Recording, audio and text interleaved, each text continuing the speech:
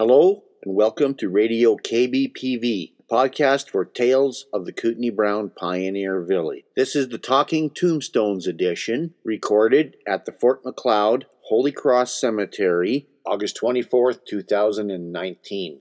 Next up, historian and curator Farley Wuth will introduce Isabel Charette, who will read on Ellen MacDonald Gallagher. So our next reading is on Ellen MacDonald Gallagher. Isabel Charette will be reading about this interesting pioneer who had Fort Macleod and Pincher Creek connections. We good?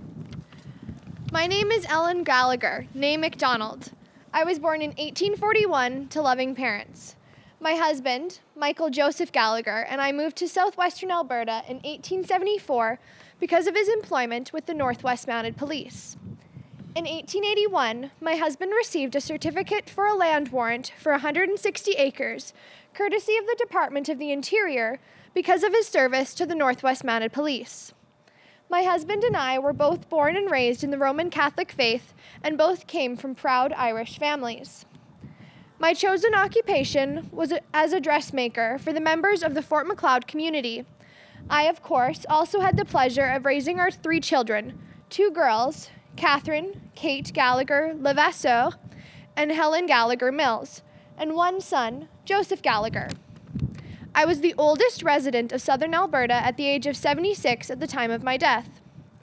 My daughter, Kate, married Frank Levasseur, who came from Basel, New Brunswick. Frank went to Pincher Creek and homesteaded east of the town, near his brother, George.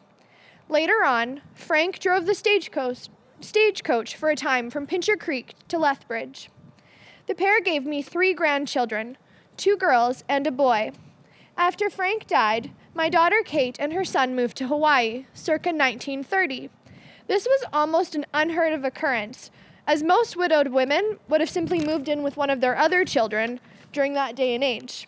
Clearly, my eldest daughter was ahead of her time and wanted to make her own way in the world, and thus ventured with her son to Hawaii for new adventures. My son-in-law Frank had a brother named George, who also lived in Pincher Creek. He was famous in the area for freighting and contracting supplies up the Missouri River to Fort Benton, Montana. George was a well-known gambler and considered himself very good at cards. This proved true one night when he won an overland bull team. In 1880, George quit raising bull teams and opened up a livery barn on the island of Macleod, where he freighted in a string of horses.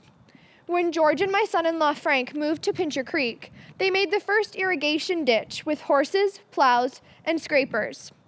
When they sold their ranch in 1897, they eventually moved to Fernie, BC. My daughter Helen married Dr. George Mills and had a son, George D. Mills.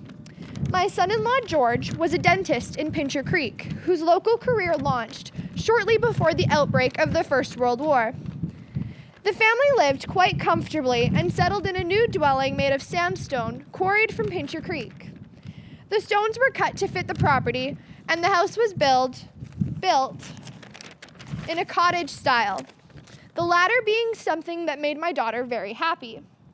My son-in-law was quite intuitive as well, because he had the house's location strategically placed over a small spring so that the water could be pumped directly into the kitchen. Another ingenious move that clearly endeared him to my daughter. Overall, I lived a very long and very happy life surrounded by family and friends. There was much joy and love throughout my life, and I was always grateful for what I had. I died May 19, 1917, surrounded by my loved ones that could be with me. My husband went on as a widower for 12 more years after my death. Our lives were happy and full of fun and excitement, and I was always appreciative of what our Lord God was able to provide for me.